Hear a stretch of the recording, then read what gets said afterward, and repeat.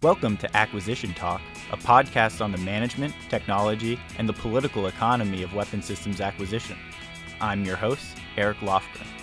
You can find this podcast and more information, including links, commentary, and articles on acquisitiontalk.com.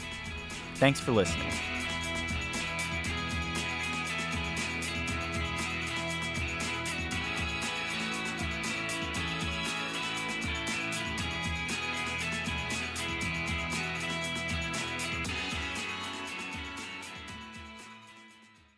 I want to just say a few words here, and then we'll show a quick video.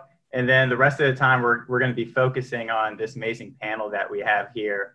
So I just want to kind of frame the discussion here a little bit today and talk about, again, acquisition reform. And many of you are familiar with the concept of, this pendulum of acquisition reform that seems to have been going back and forth between control and oversight versus speed and innovation, right? And in the last few years, we've seen it been shifting towards that speed and innovation with, of course, middle tier authorities, with delegation to the services, other transactions in CSOs, a lot of innovation going on in cyber, right? And trying to bring in new entrants, software factories. There's a lot of things going on. But one of the worries is, are we peaking and starting to recede back and going back on the pendulum towards the other direction? And, one of the ways that we can think about this pendulum is, having waterfall on one side and agile on the other. And when we try to give organizations more freedom to do agile type development processes, are they able to exercise those freedoms when you have waterfall processes that are institutionally surrounding the whole process? So a lot of times you will hear people talk about agile fall or water scrum fall, right? Where you have an agile process that's in the middle of larger institutional and business processes that are waterfall. And the question is, will we be able to continue out pushing towards more reform or not? Because when we look back in history, right, for the past 50 years, we've had plenty of very thoughtful, intelligent leadership, much like Bill Perry in the 90s, right? David Packard in the 70s, even Frank Carlucci in the 80s, right? Who have been trying to do rapid prototyping, competition, delegation down to the services. And we seem to always be coming back in these pendulums back the other way. And so we have to think about when we're doing acquisition reform today, why did they fail in the past? And I would suggest, and one of the reasons that we're here talking today is that progress in adopting new technologies and new concepts of operations, I believe, really needs to start tackling the budget process. And that's something that none of those reformers and Pentagon leadership in the past have really addressed. And so a lot of people say today that there's a little bit of a different feeling, right? It feels different today. There's a lot of new things going on. Maybe we're not going to swing back on that pendulum. And one of the things that I think is actually pretty new and shows that is the innovation hubs, such as Defense Innovation Unit, AFWERX, Naval X. There's several of these defense acquisition ecosystem for the innovation hubs. And I think that's a pretty good place. They're getting a lot of attention in the media, in discussions. And I think that's a pretty good place to think about it because they're kind of like a bellwether, I think, for the progress of acquisition reform. Because if they can really bring in new companies and new technologies and get some dynamism in the defense industry, well, that's a good reflection of the overall health of the acquisition system itself. And one of the primary problems, right, is what we call the quote unquote valley of death, scaling the new technologies and getting them into a program of record. And one of the major issues there, of course, is the budget process or the planning, programming, budgeting, execution system, where you have this 2-year planning process. I can't even start anything new in less than 2 years, except for rare expedited means, because I need the 2 years for programming to accommodate the 1 year for budgeting. And it takes a long time to line up the funding. And then once you get that, it's actually kind of locked in through the Future Years Defense Program for 5 or more years. And so that's one of the major contributors. We'll never solve the valley of death, of course. That's a major problem that we even see in the commercial side of industry. You're not solving the valley of death, but one of the big contributors to the problem that makes it even harder in the Department of Defense is that budget process. And we have to ask, why does it take so long? Why is it so slow? And when we look at the budget process, it's not just a ceiling of money for organizations. Like I have an income and then that kind of translates into my budget, which I can allocate. We're not providing organizations a certain amount of money to go after a broad mission or to achieve a portfolio of capabilities. Rather, the budget identifies specific projects. So like $20 million to project X and $30 million to project Y, and so on and so forth.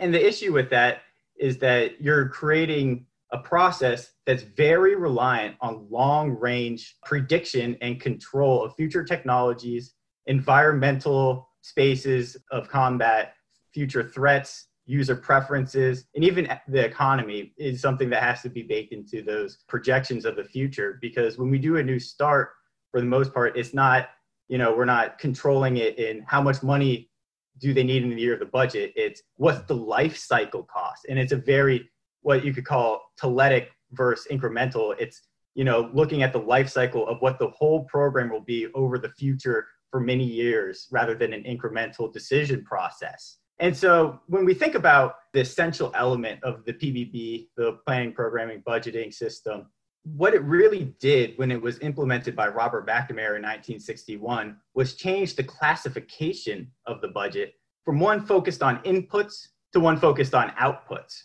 right? And this is kind of a philosophical point, but I think it has real implications for people on the ground in the system as they work it. And so in the past, before the PBBS, you had organic line items and appropriations for example, in the Army, the Department of Ordnance and the Signal Corps. And these were organizations that had a general mission that they could go accomplish.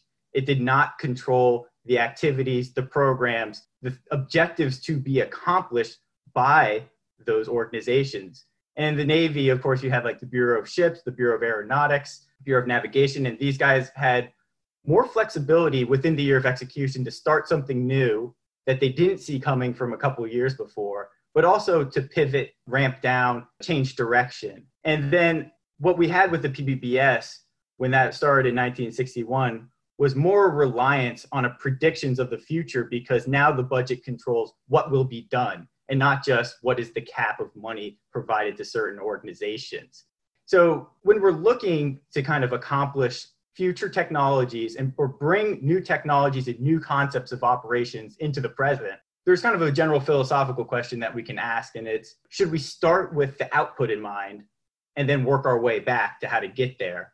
Or should we focus on the inputs, such as people, the training, enabling tools, infrastructure, and allow the culture and those processes to generate through the process of interaction what those outputs will be? And I would suggest that a useful way of looking at this is actually, when you actually know a lot about causality and prediction is not so much of a problem because you know the relevant parameters of the problem and there's not going to be a lot of uncertainty in the threats, in the technology readiness and the like, then you actually do want to focus on the outputs and you want to do something that looks a little bit like an optimization problem, right?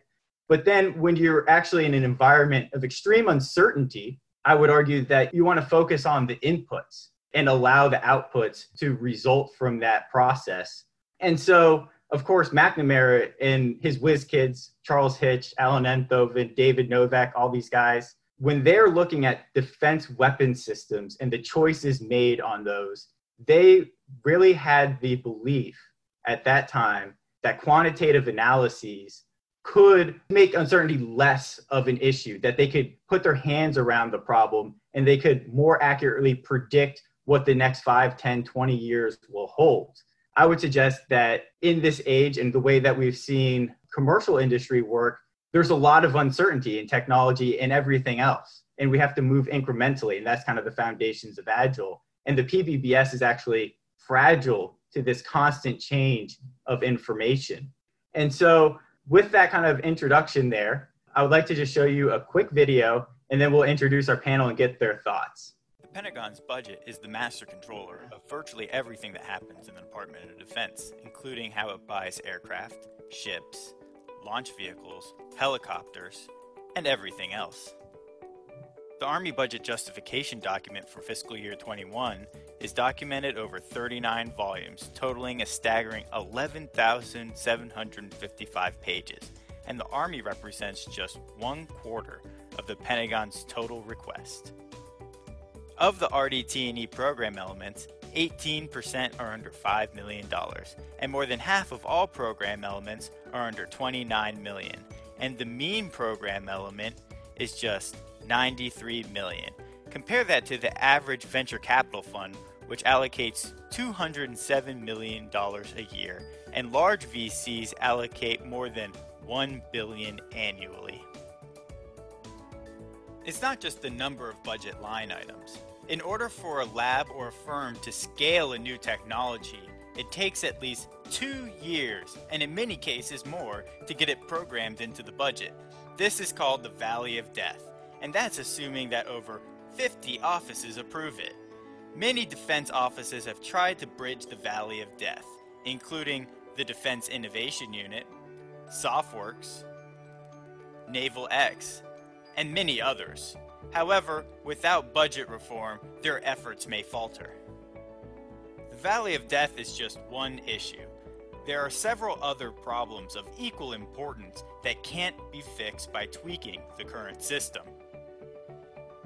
Do you think China waits 2 or more years to find money for new military technologies?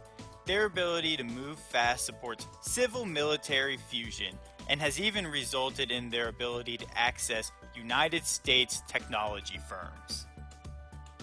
In the 1950s and before, budgets were classified by organization, such as the Transportation Service, the Signal Service, the Medical and Hospital Department, and the Engineering Service. The question is, for research and development, should we return to congressional heritage of financial control? Here's what we're proposing for RDT&E. Today, the Army has 182 program elements that average just $69 million each. We're proposing something like 24 program elements averaging just over $500 million each. That's a reduction in PEs by a factor of 7.6, providing major organizations like the program executive offices and the laboratories the ability to exercise real portfolio management. The Navy, Air Force, and DoD-wide accounts can similarly be reorganized. Each major organization, usually led by a Senate-approved flag officer, will likely control between $250 million and perhaps $2 billion portfolios, allowing them to be agile and accelerate innovation. These portfolios are not extravagant. For example, in 1951, the Army Ordnance Service received an appropriation of $40 billion in today's dollars. The budgets will still maintain programmatic insight. The primary appropriations will remain the same. Within RDT&E, program executive offices will be the major unit of control. Underneath the organizations, major thrusts will outline programs, and below that, lower level insight. With greater flexibility, Congress requires new tools for transparency and accountability. This should include quarterly reports for funding movements, real-time dashboard insights, and more in-person reviews and classified briefings. In return, reprogramming and new start thresholds should be raised to $70 million or 20%. As Sean Barnes, an executive in the Air Force, said, "In today's information environment, there's no reason why we couldn't give Congress habitual, routine access to information." The point is a win-win proposition for both the Pentagon and the Congress. Please join us in making budget reform a reality. So with that video, I'd just like to remind everyone that the video and a lot of the comments I was making, those are not necessarily the views of George Mason, nor are they the views of the panelists, right? And those are the people we're going to get the input on today. Those were my personal views. So we have a great panel to kind of talk about these things. So I would like to start with Katrina McFarland, who's held a number of roles today, and she's currently a commissioner on the National Security Commission on AI. She's a director for the Procurement Roundtable, And previously, as Jerry said, she served as Assistant Secretary of Defense for Acquisition. So Katrina, thanks for joining. Thank you, Eric. This is a great discussion. It's actually fairly prevalent out there. I'm just going to sort of tease people's minds before we get into the conversation, because I think this will be a very rich one. I will offer that the system that we operate in is over 5 decades old that allows for us to do our acquisition. It's post-World War II founded. And inside of that, that was the environment that this system was built around. And the environment has changed. I will just use a couple things that I found of interest from the draft NDAA languages, both from the SASC and the HASC, and one of which was collection of data. We have an ability now to inform ourselves much better than we've been able to in the past if we start leveraging it. And I think that the tensions between the systems as they're currently designed are built around the fact that we've had tons of people attempt to change the system without letting it mature and give us a full unveiling of what did that mean. So I think the opportunity space is there to take and gather information and start running pilots and measuring success to make change. I think especially given where we're going in the digital world, where we need to be able to make better informed decisions quicker. And so I'm looking forward to seeing a change. I'm looking forward to understanding how we could change the system and allow for that 3 arms or 3 branches of the government to have their ability to perform what their administration or their charter is and make balanced decisions. And I'll leave it at that. Thanks, Katrina. Short and sweet. So next up is Bill Greenwald, and he's a visiting fellow at the American Enterprise Institute. And previously, he was the Deputy Undersecretary of Defense for Industrial Policy, and he served also as a professional staff member on the Senate Armed Services Committee. And there he helped formulate some of the recent authorities like middle tier. So Bill Greenwald, over to you. Thank you, Eric. First of all, thank you for this really provocative paper and I think timely paper. And I'd urge everybody in the audience to read it, but also to go back into your sources, because I think it's so important to start looking at the sources for this system. In other words, going back to the WizKids and going back to the RAND reports of the 50s and 60s, because we created a paradigm, a way of thinking, a way of management that started off in the late 50s and early 60s that we still live with, as you say in your report. The world, as Katrina says, has massively changed. And we need to kind of look at why and the reasons for that. And I think that's the next thing that in this discussion is to go and look at the reasons why. Why haven't we reformed? And I think the first thing to start off is to say, why do we even have the system? Well, it was the best practice, the best thinking, the best management thinking of the 1950s.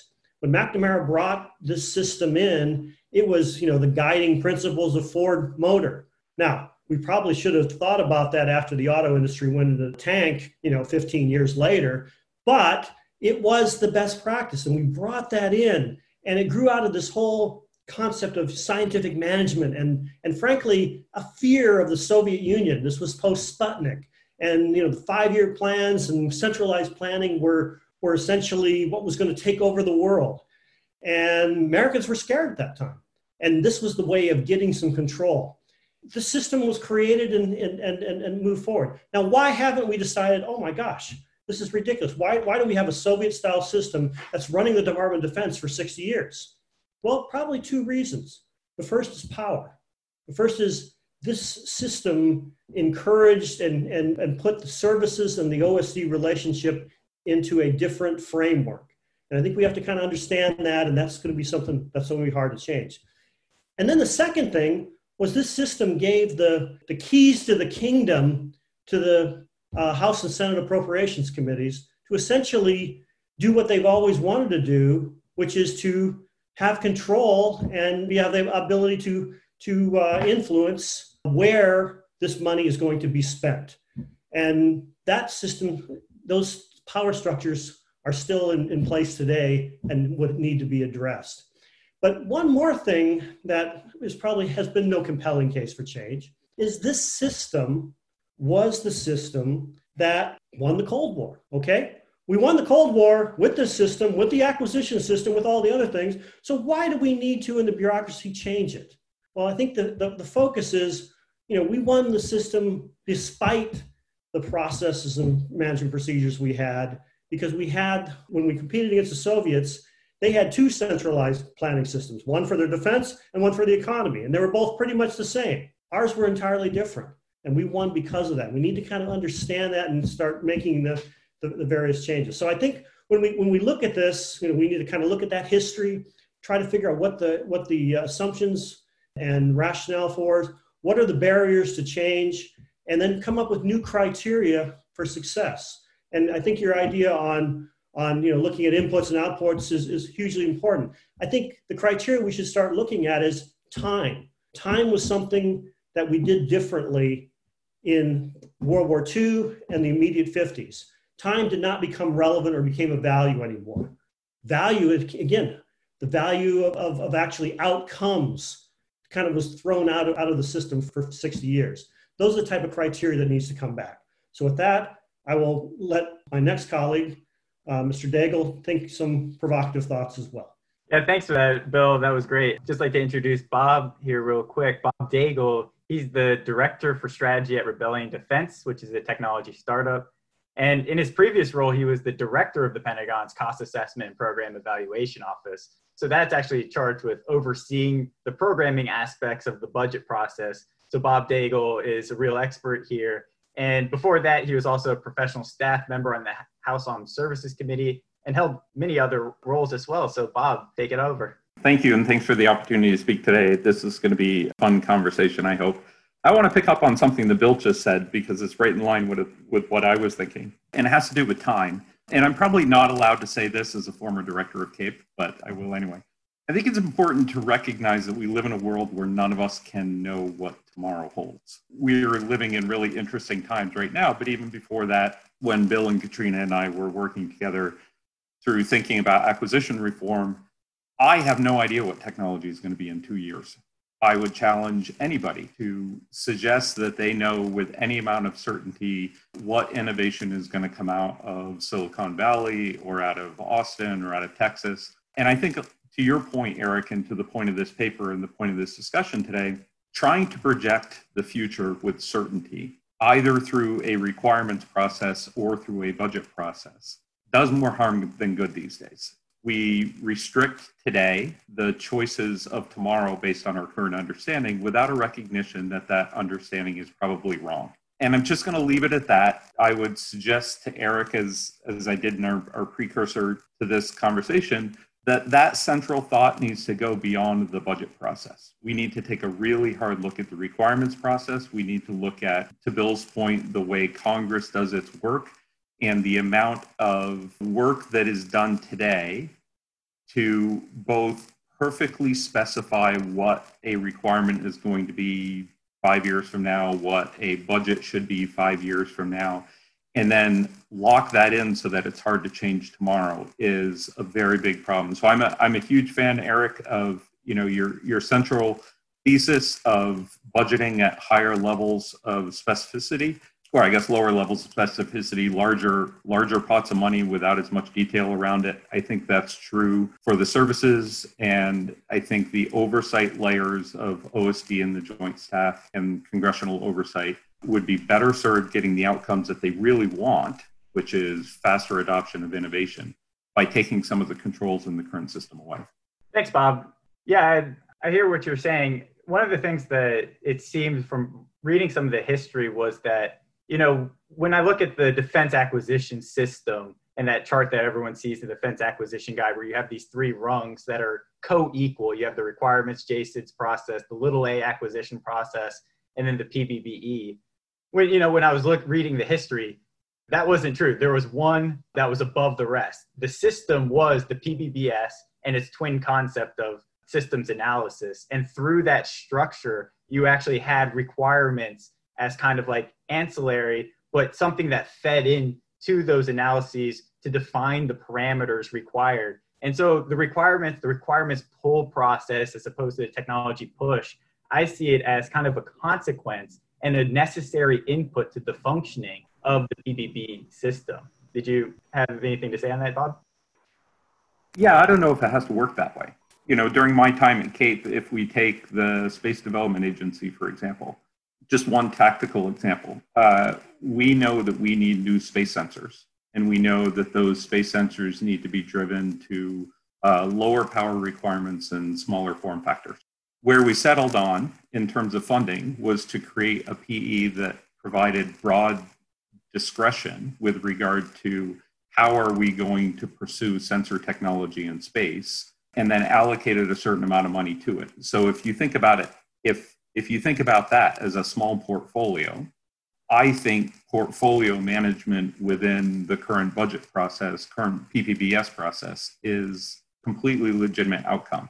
If you think about a portfolio as, just a larger collection of money without as much specificity, that's completely consistent with the PPBS process. I don't think you can get the genie so far back inside the bottle that Washington isn't going to ask, hey, what are the outputs that I'm getting for this amount of money? And I think that those questions are going to have to be answered. The question is, at what level of specificity do they need to be answered? Yeah, I think that's a really good point. And we see these program elements that engender portfolio-based management, I think, throughout the department to some degree. We have JIDO, the Joint Improvised Threat Defeat Organization, the Space Development Agency, as you said. The Joint Artificial Intelligence Center is also kind of structured as its own program element, and Strategic Capabilities Office is another one. So we see these interspersed throughout, but it's not necessarily the general way about going about defense budgeting. And I think to the degree that we have more of that, I think the PPBS is an instantiation of the program budget. And now it's like, well, are we focusing on programs or capability area portfolios or mission-driven organizations? So is it really PPBS process or not? I'd like to get some of your insights there. So you're hitting upon something that as an acquisition person has always troubled me. If we're really trying to meet the National Defense Strategy, we would be focused on outcomes, that is, effect-based outcomes. What and do we need to achieve in order to achieve overmatch and meet our mission objectives? Instead, we've traced or followed the money. And let me give you a classic example of that. So in the Army, we've come to the conclusion that we have to change in what we have for combat vehicles. And we decided, based on the totality of available funding, that we would no longer want to procure tanks, because necessarily tanks aren't that highest of a priority. However, that was overturned because of the equities.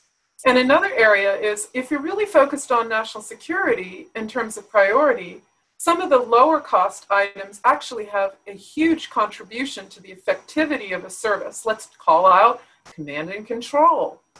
And you see with the peer threat that we have right now, there's a huge impetus to solve this whole joint air defense command and control problem. But that's because it's languished. It's not a high budget visibility item, because the budget had become and has become over time more focused on, as you talked in your presentation, the spend. What we should be thinking about is the attributes of capability and how does that translate into meeting the National Defense Strategy. And I think if we did that, we'd find more of these little pop-ups and more of these trade spaces where we know we have to have the equities and the visibility into the larger spend, but we would pay attention and husband through things like enabling technologies, command and control, the lesser spend, but yet more important in terms of the actual effectivity and efficacy of our capability sets. Anything to add there, Bill? Yeah, the last thing I want to do is sit here and try to do incremental reform over PPBE instead of blowing it up. But this actually, when you go back to the original intent, as far as I can tell, there was the desire to do greater cost accounting, cost analysis to drive the system into performance budgeting and performance based on outcomes. That never happened. And if you look at, and I think this is really critical to look at how we do accounting, which is really kind of boring, but I think this is significant. our accounting is to address outputs. In other words, where did the money go? Just as Katrina was saying, that's our financial system. And then Congress tried to drive a financial system to add up what are our assets and liabilities, and we'll do the CFO Act, which is almost, more than worthless because we're spending a lot of money to get nothing that we can do. We can manage the department in. The thing we didn't do was cost analysis and cost accounting. And we started to get there with the private sector, but Rickover pushed this to let's use cost analysis to drive down profit margins and not essentially getting the data throughout the department, not just from the primes to manage to better outcomes. Thanks, Bill. I think that's a really important point. And the Rickover hearings back in the 60s where he's trying to get the cost accounting standards implemented, just hilarious and really insightful. I would recommend people read some of those. But I think this also goes back to what Bob was talking about in terms of, well, what are you justifying? What are those outcomes? And how do you show to the higher levels that have a real job to do in terms of oversight? How do you bring them in on the process and have them be comfortable?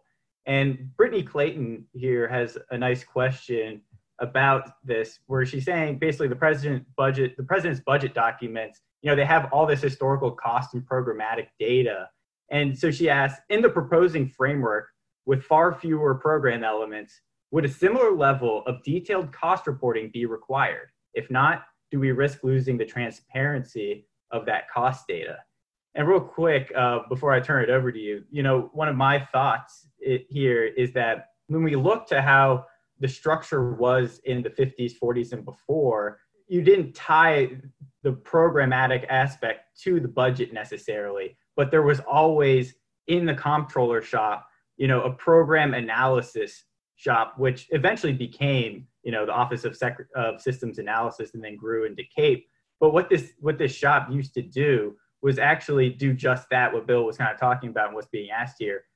Collect cost data on what actually happened. Where did the money go? What did we get for it? And then tie that in with effectiveness. So instead of being a forward-looking plan based on predictions, instead of justifying these budgets to specific end items based on predictions of performance and costs, you're actually collecting the real costs in real time and showing what actually did happen for that, and provide that kind of ecosystem of information that can inform decisions, not necessarily through the budget, but you still had managers and oversight agencies able to focus on what did I get and what are the plans going forward.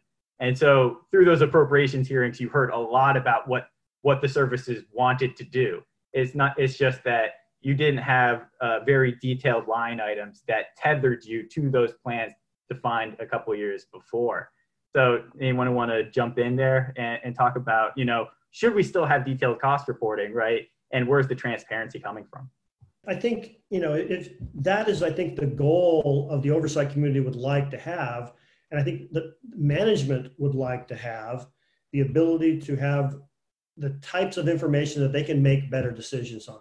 My concern is I'm not certain whether the U.S. government has done the work to identify what the best practices are in that area.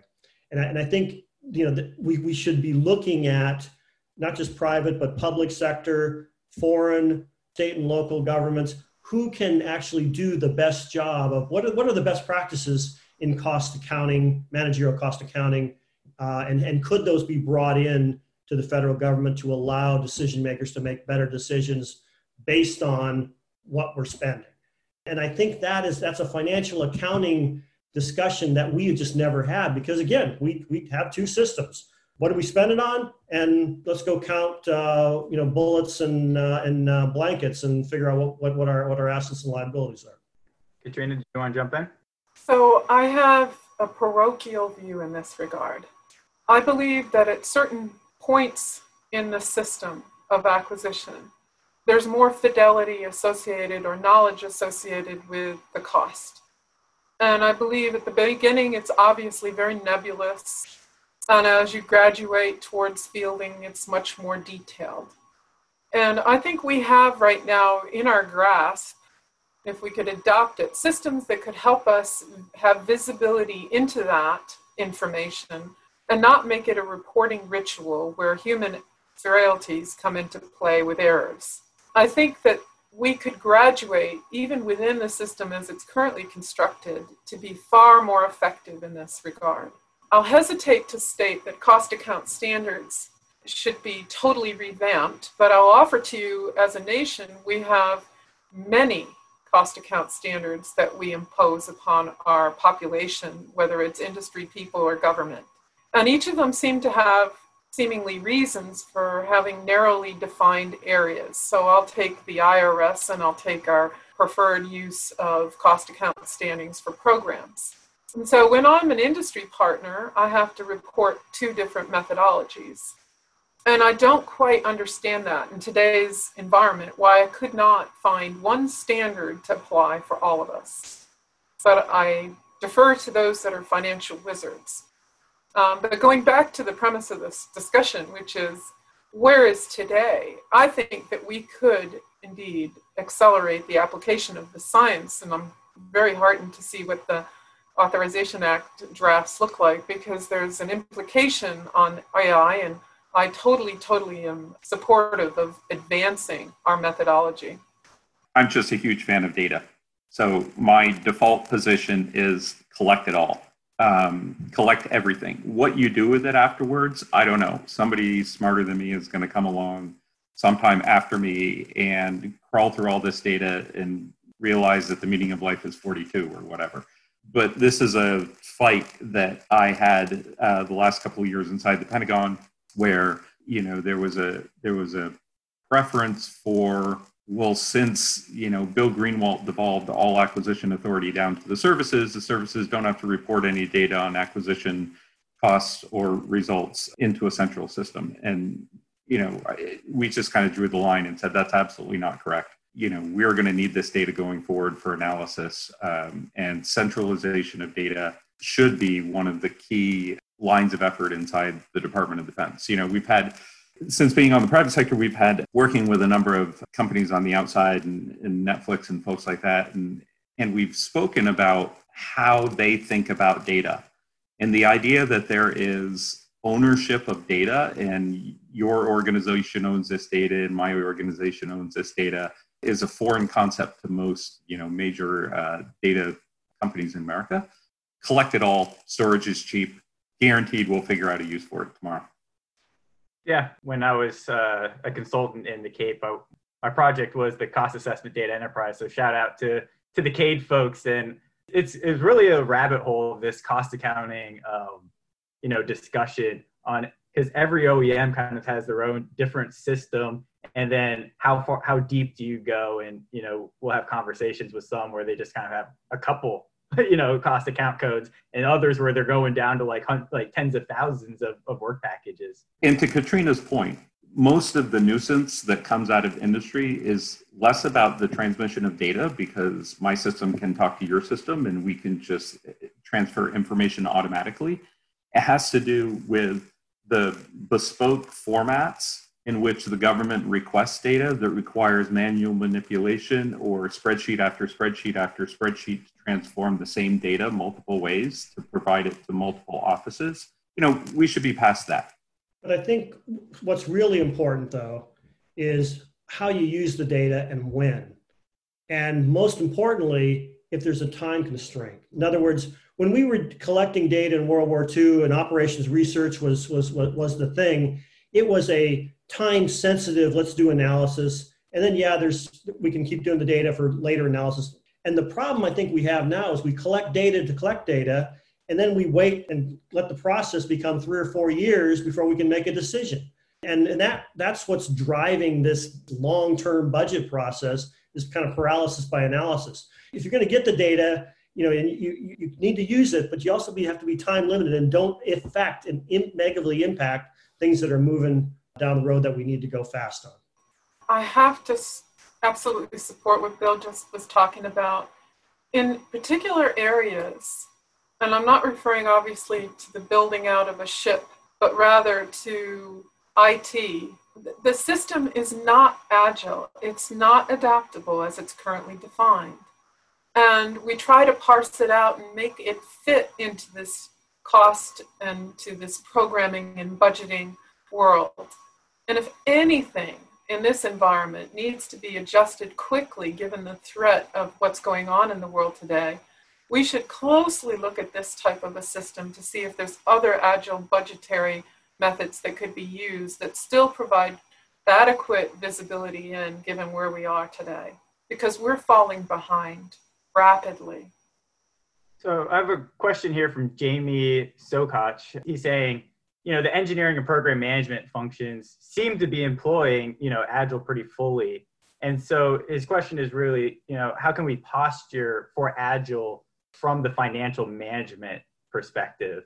And, do you guys actually feel that it's more difficult to implement Agile in this functional area of financial management?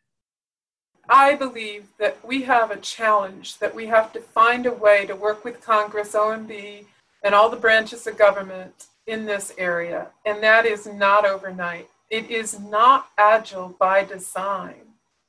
It can be made Agile. I've seen excursions. The Defense Acquisition Workforce Initiative, for example.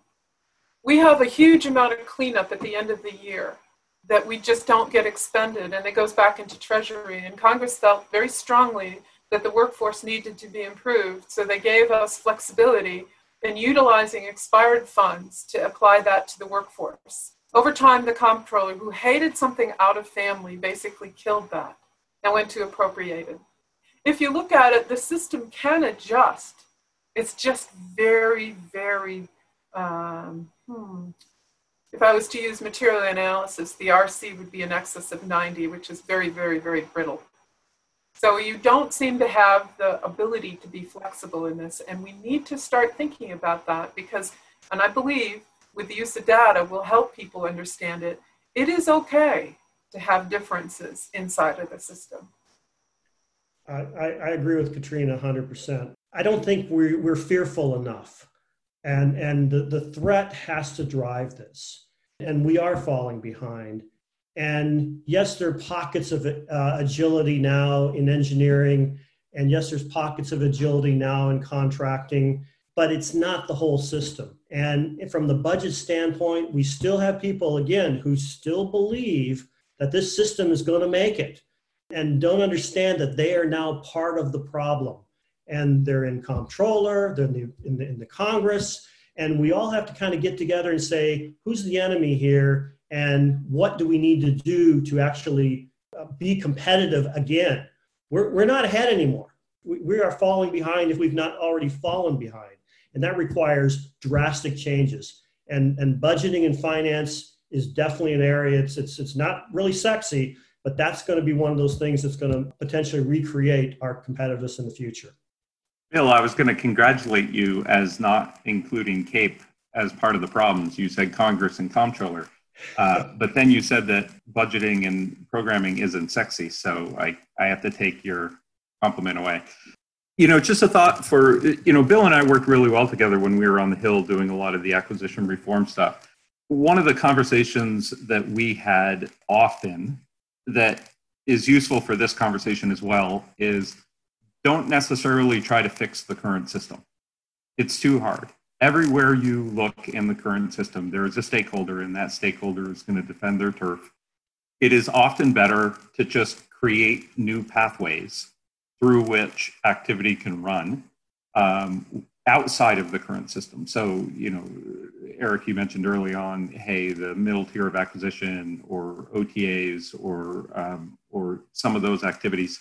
I think the same is true as it relates to budgeting. And when we start thinking about AI, when we start thinking about IT programs, when we start thinking about Agile, I would suggest to the system, I think Secretary Lord receives a lot of credit for going after colorless money for software acquisition.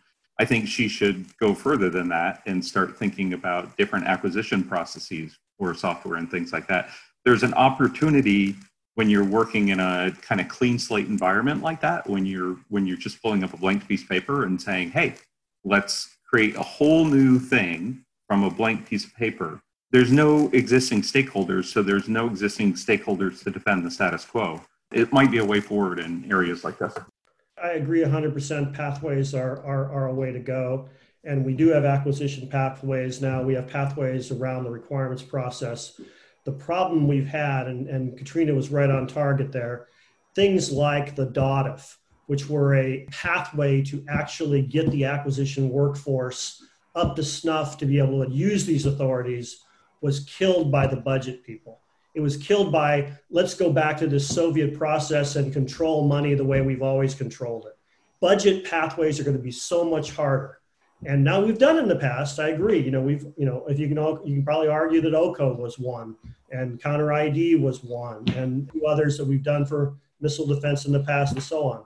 But we need several other different pathways in budget, and they're just going to be so hard to get because the antibodies not just are in Congress, but they're in the department themselves. And that's where I think we have to start.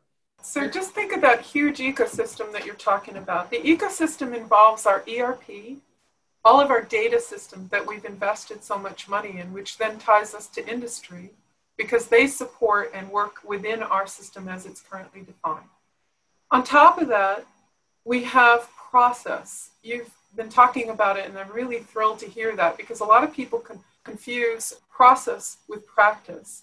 If we were to clean slate a system and really look at just what it takes to go build something and field it, if you would, that is anything from the requirements down to getting it in the hands of the user, you would not see some of the oddities that we have that we're dealing with.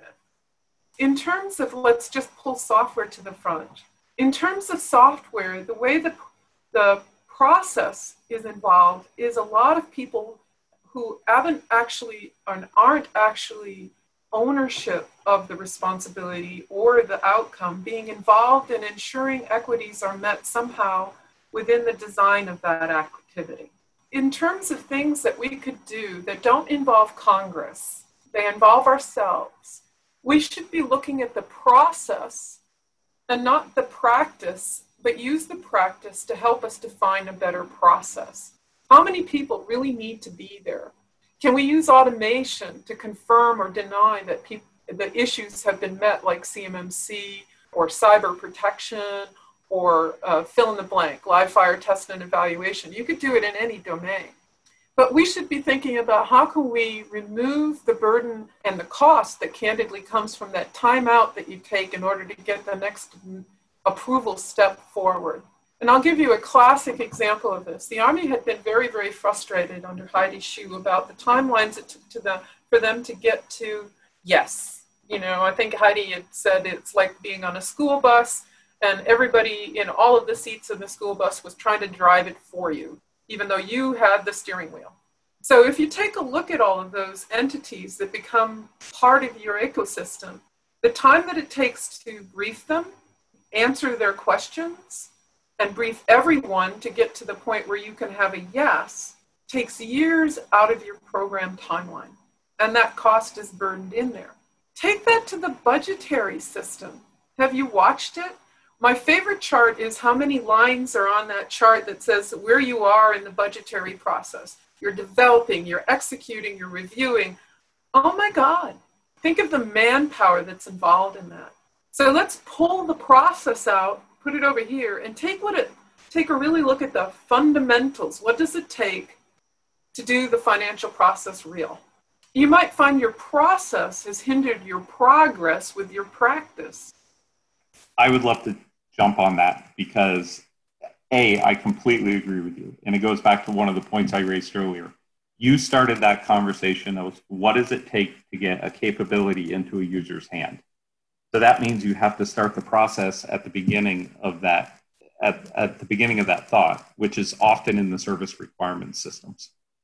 Eric, to your point about your paper, I'm a huge fan of pulling the budget process up a couple of layers to doing capability-based budgeting and offering the same kind of freedoms in that world that we did in parts of the acquisition world. But I'm a huge fan of just burning the entire requirements process to the ground. I don't see, and I have not seen for years, where it adds a lot of value into the process of what actually gets into the hands of the users. Yeah, I tend to agree when I look at the requirements process. It's not that we don't need requirements. Of course, we need an interaction between requirements and then technical feasibility that's going on in this manner, but just having this monolithic structure up front. And Rickover, of course, he talks about this a lot, the layering of bureaucracy, to what Katrina was talking about. It's not just that it takes a lot of time to get people and their approval. And Rickover had this great story of a guy who was trying to get signatures from these people around the Pentagon. And then by the time he made his round, the individuals had left their office and he was just too distraught to even go back out and start the process again for several months. So, but it's not just the time of getting the approvals. And it's not just the gold plating where everyone has their own little thing that they want to throw on.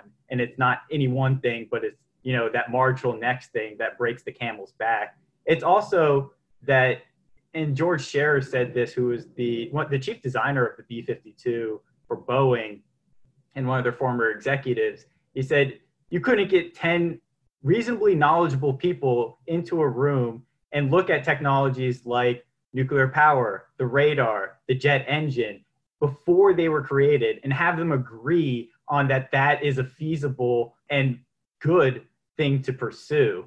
So when I look at the requirements process and then how it feeds into what actually gets funded through the budget, and you can't, you know, execute on the next new technology unless you get those approvals, it seems that that's where some of that layering of bureaucracy, the non-consensual things, are often the things that are most likely to prove revolutionary. Bob?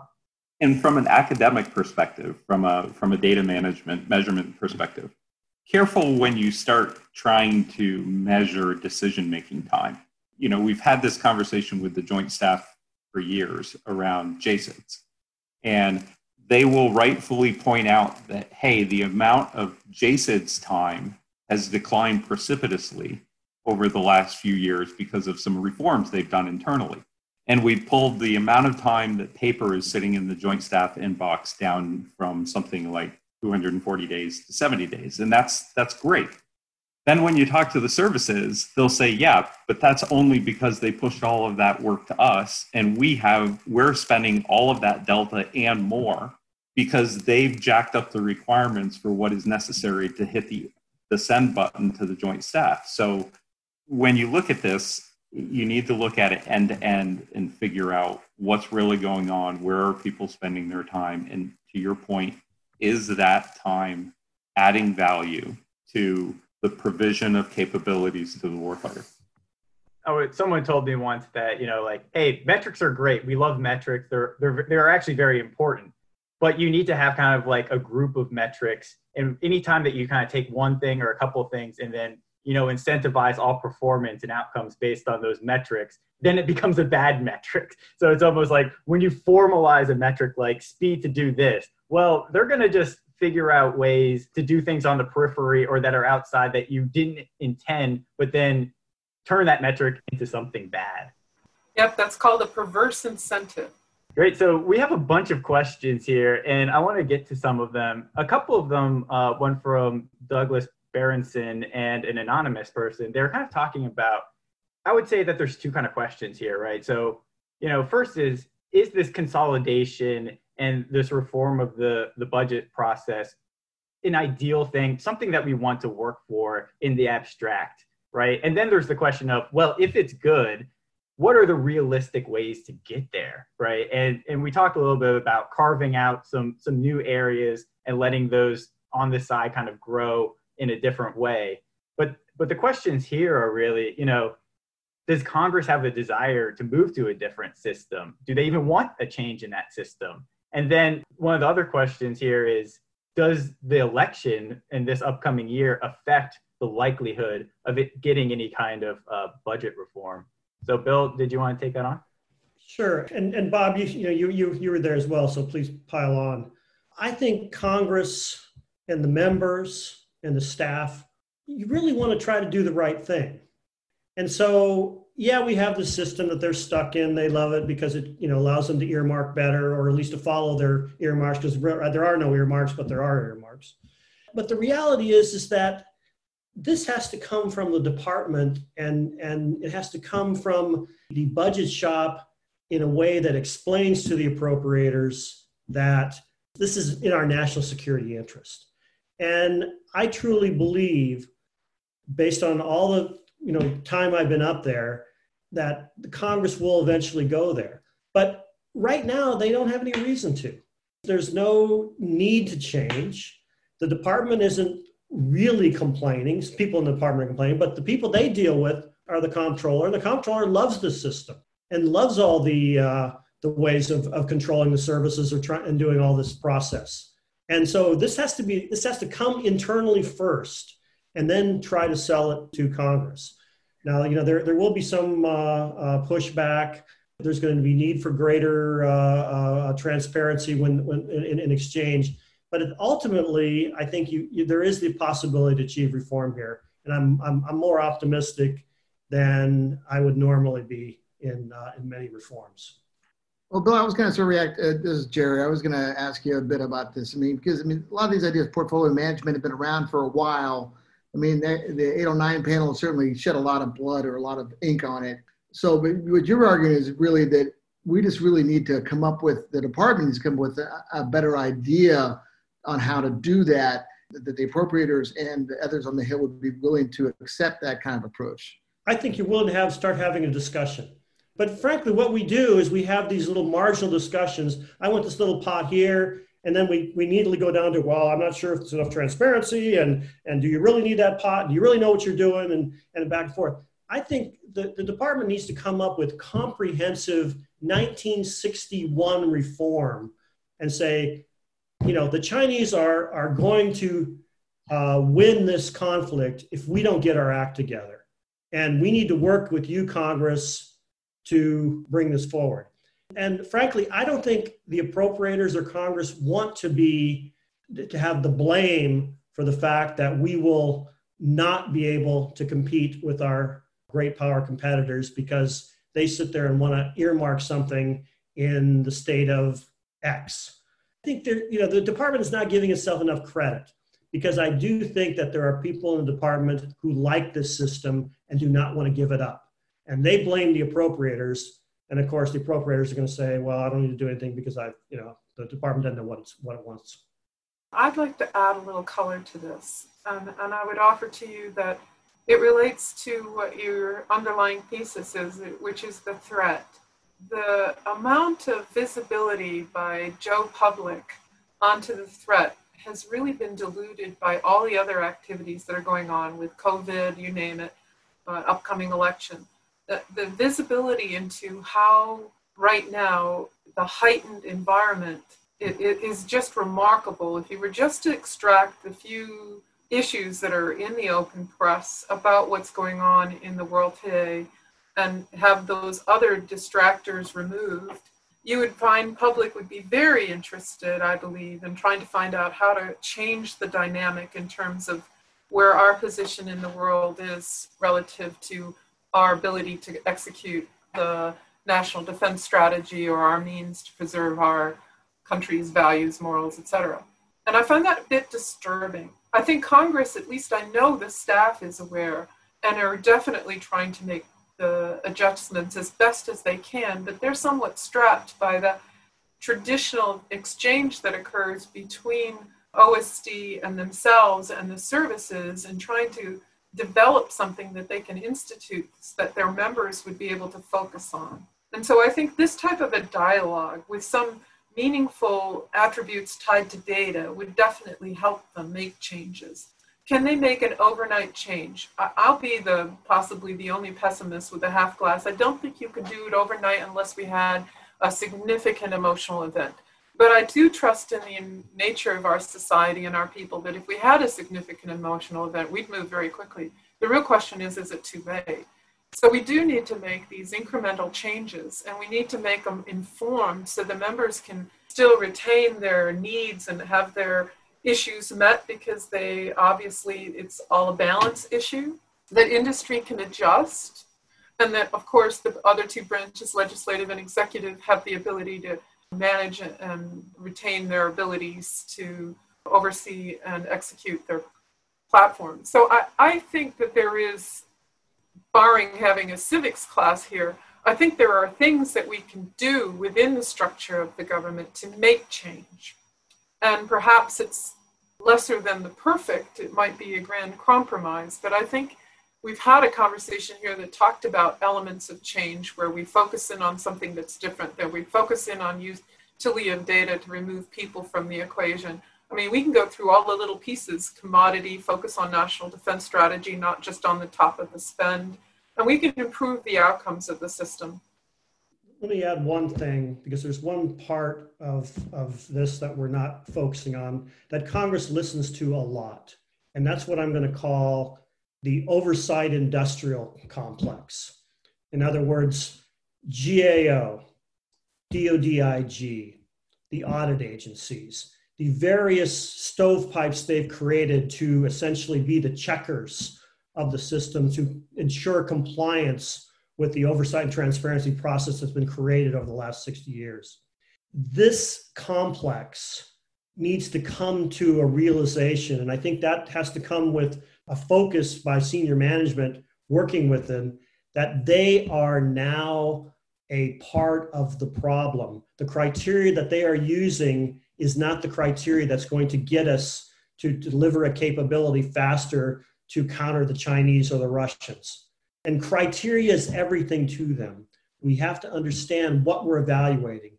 And time, again, has to be, and outcomes have to be a greater criteria that the oversight complex measures to versus just compliance with process. Because that's what the appropriators are going to hear, and that's what the authorizers are going to hear, that DOD is not complying. Therefore, we better not give them any more flexibility. Katrina, I'm going to be far more pessimistic than you were. I think that there are pockets and areas, generally new pockets, in which a clean sheet approach might work. So if we think the Joint Artificial Intelligence Center or SCO or things like that. My experience over the last few years is that there are a few very thoughtful members and some of the staff on the Hill that is interested in systemic reform in order to make the process move more quickly so that we can get innovation across the valley to death and into the hands of the warfighters more quickly. Where I've seen that general direction fail over and over again is on the EACHs. And a couple of examples. I will argue that the only thing more important from a capability development standpoint in the Department of Defense, other than nuclear modernization, is the JEDI cloud contract. The adoption of centralized cloud-based technology unlocks so much potential inside DoD and creates a pathway to start to change how DoD manages data. It creates a platform for artificial intelligence, et cetera, et cetera, et cetera. If nothing else, it starts to create a pathway by which DoD can create a set of standards on which platforms should be built to allow for better data transfer, better communications, better cybersecurity, et cetera, et cetera. I can go on and on and on. The history of JEDI has been a nightmare so far.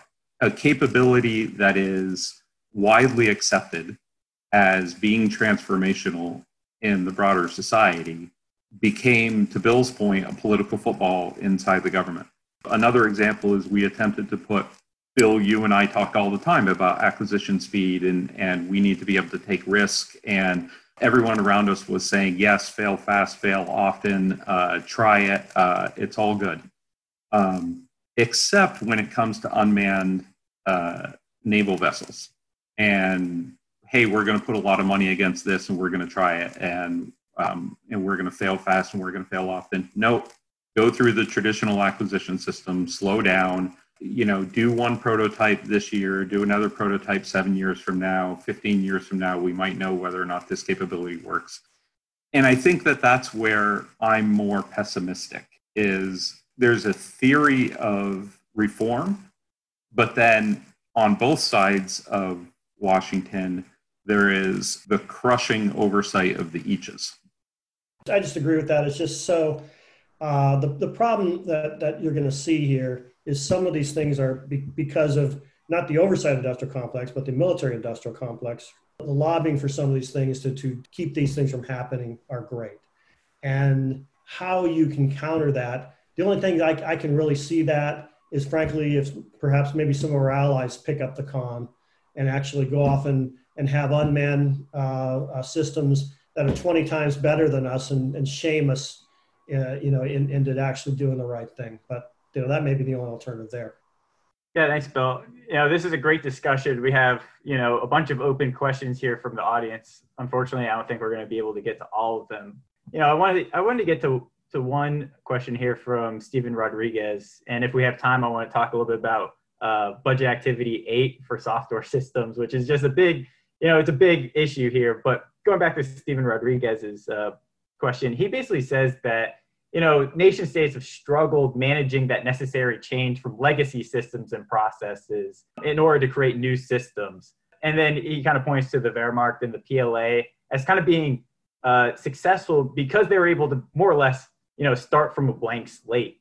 And I would almost, add the interwar Navy in there, where they had, major reductions in capital shipbuilding, which allowed them to kind of experiment through the general board and that pluralistic organization to move into carriers where you'd expect them not to.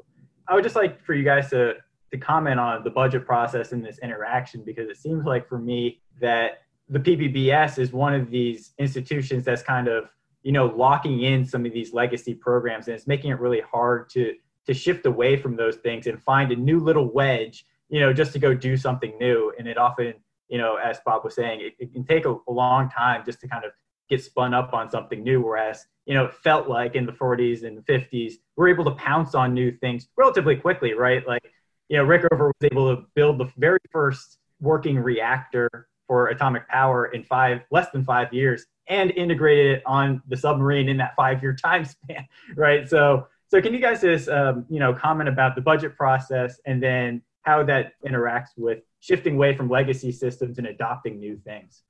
I'll just say that mid-tier Section 804 was designed based on 2 periods of U.S. history.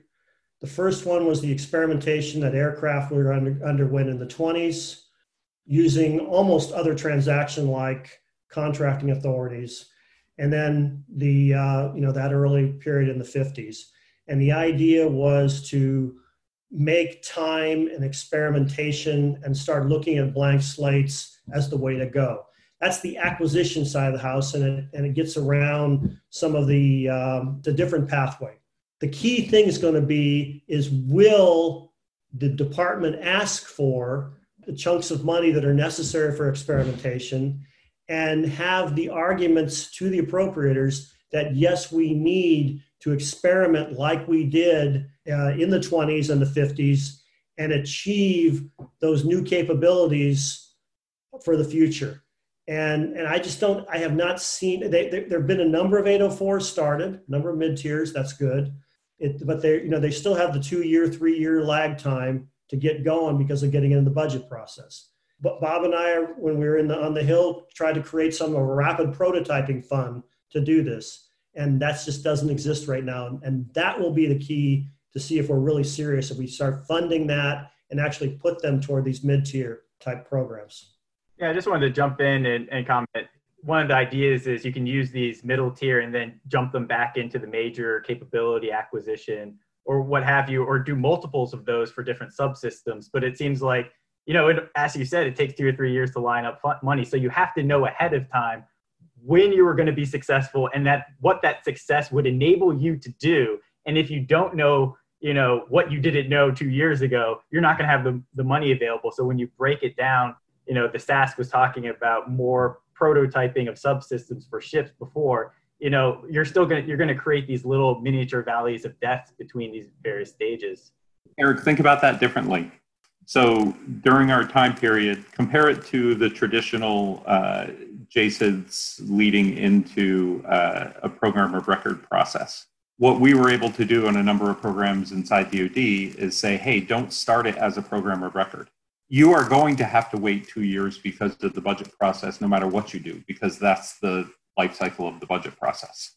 You have a choice. You can either go through a typical program of record process, which forces you to start with the JCIDs process, which forces you to spend 3 years coming up with the perfect set of requirements before you ever come to the table for for the budget, or you can go right into a middle tier 804 program, skip the entire JSIDS process.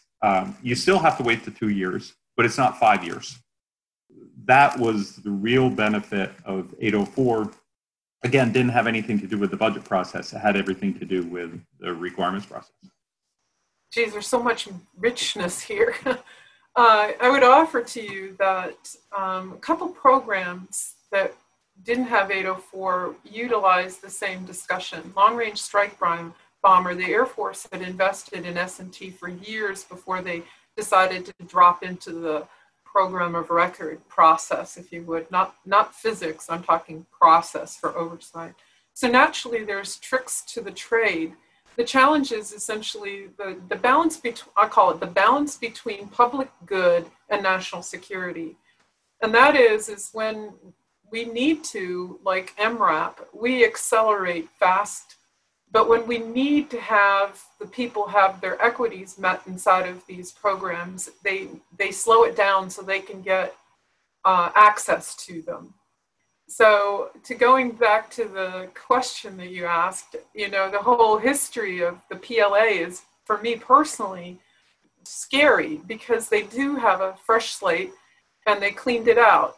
What's interesting is a different place is the Wehrmacht started by basically cleaning out the incumbents to include the process and just created their new slate. I don't see either of those entities being able to be revisioned here. It's just not practical. But I do see the heightened nature of the environment, to our earlier conversation, setting us up at least in certain dimensions differently. If we recast our undersecretary for R&E into someone who actually had the authorities by virtue of the original NDAA, which is to mature science and technology, it would help us carve off time, because reaching that place where there was is a valley of death would be taken off the table because there would be a firmer relationship between those two entities. I think there's ways that we can expedite some of this. And again, I would love to clean slate the process, vice the practice, so that people would actually recognize that the practice isn't the problem, it's the people. Yeah, just to follow up on that, Katrina, real quick, because I completely agree with you. And this goes all the way back to Stephen's original question. The PPBS process, what does that mean? You start off with asking, what do we need to do? Okay, that's handed to us by the National Defense Strategy. Then we answer the question, okay, well, how are we going to go about doing that? That's the planning process. And then we turn around and we say, okay, well, what people, equipment, things do we need to do those things? That's the programming process. And then you have the budgeting process that deals with OMB and Congress in the language in which they're used to speaking. Those, to Katrina's point about practice, those three fundamental questions of what are we going to do, how are we going to do it, and what do we need to do to accomplish that, we're not going to be able to get away from those questions. There's no organization in the world that doesn't ask those questions of itself on a regular basis. To Katrina's point, the problem that we're grappling with is the way that we've chosen to implement the mechanisms to answer those questions are fundamentally cumbersome, way too complex, and way too detailed.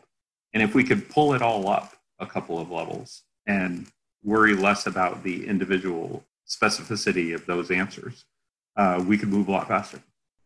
Yeah, I'd just like to jump in, and of course, exactly what Bob was saying is right. And I would just recommend looking to some of the predecessors of the PPBS for how that was done. You know, in the 40s and 50s, we had the R&D board and the munitions board, where the leaders from those organizations were dual-hatted, sitting on those boards, jointly coming up with how they're going to, from an enterprise view, do programming. But that wasn't tethered to the budget necessarily, even though it informed the budget.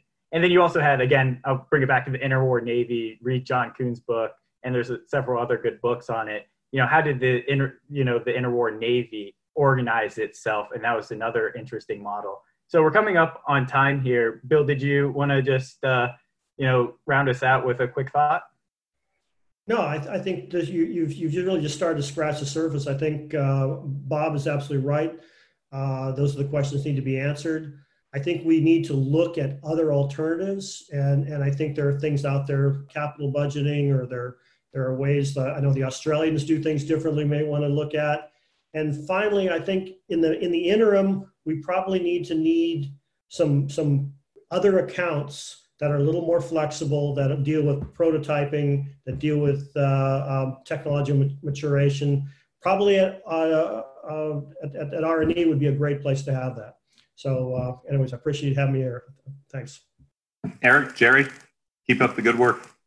Yeah, thank you so much, folks. Yeah, thanks a lot, everybody. Great discussion. This concludes another episode of Acquisition Talk. If you have comments, interview recommendations, or just want to chat, please contact us at acquisitiontalk.com. Thanks again, and until next time.